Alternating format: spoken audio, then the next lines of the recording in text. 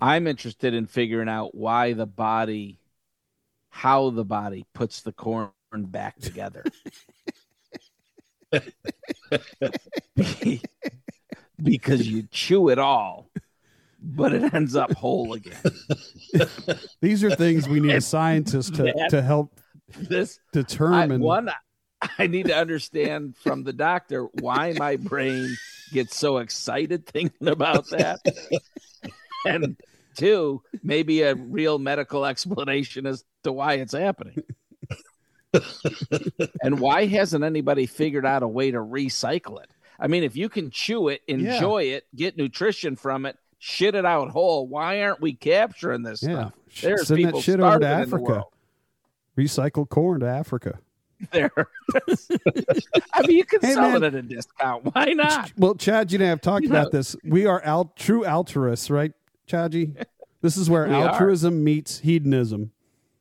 Absolutely. And so, in your mind, sending shitted out corn to Africa is an altruistic act. Yes. Okay. Absolutely. All right, I got you. I tell you what, I'd take it one step further. I'd show a picture of whose ass it came out of, and like if it came out of mine, you need a 50% discount. If it comes out of some hot fucking broad, then you need to pay double.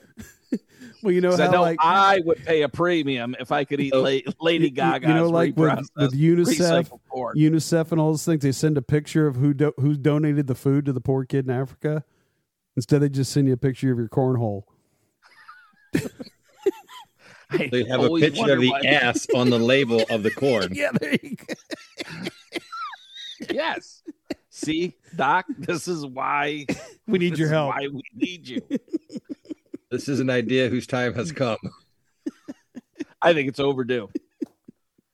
I mean, world hunger's been around for a long time. People have been shitting for that equal amount of time. And for the vast majority of that time, we've been eating corn. So all these entrepreneurial minds. You definitely do need a therapist.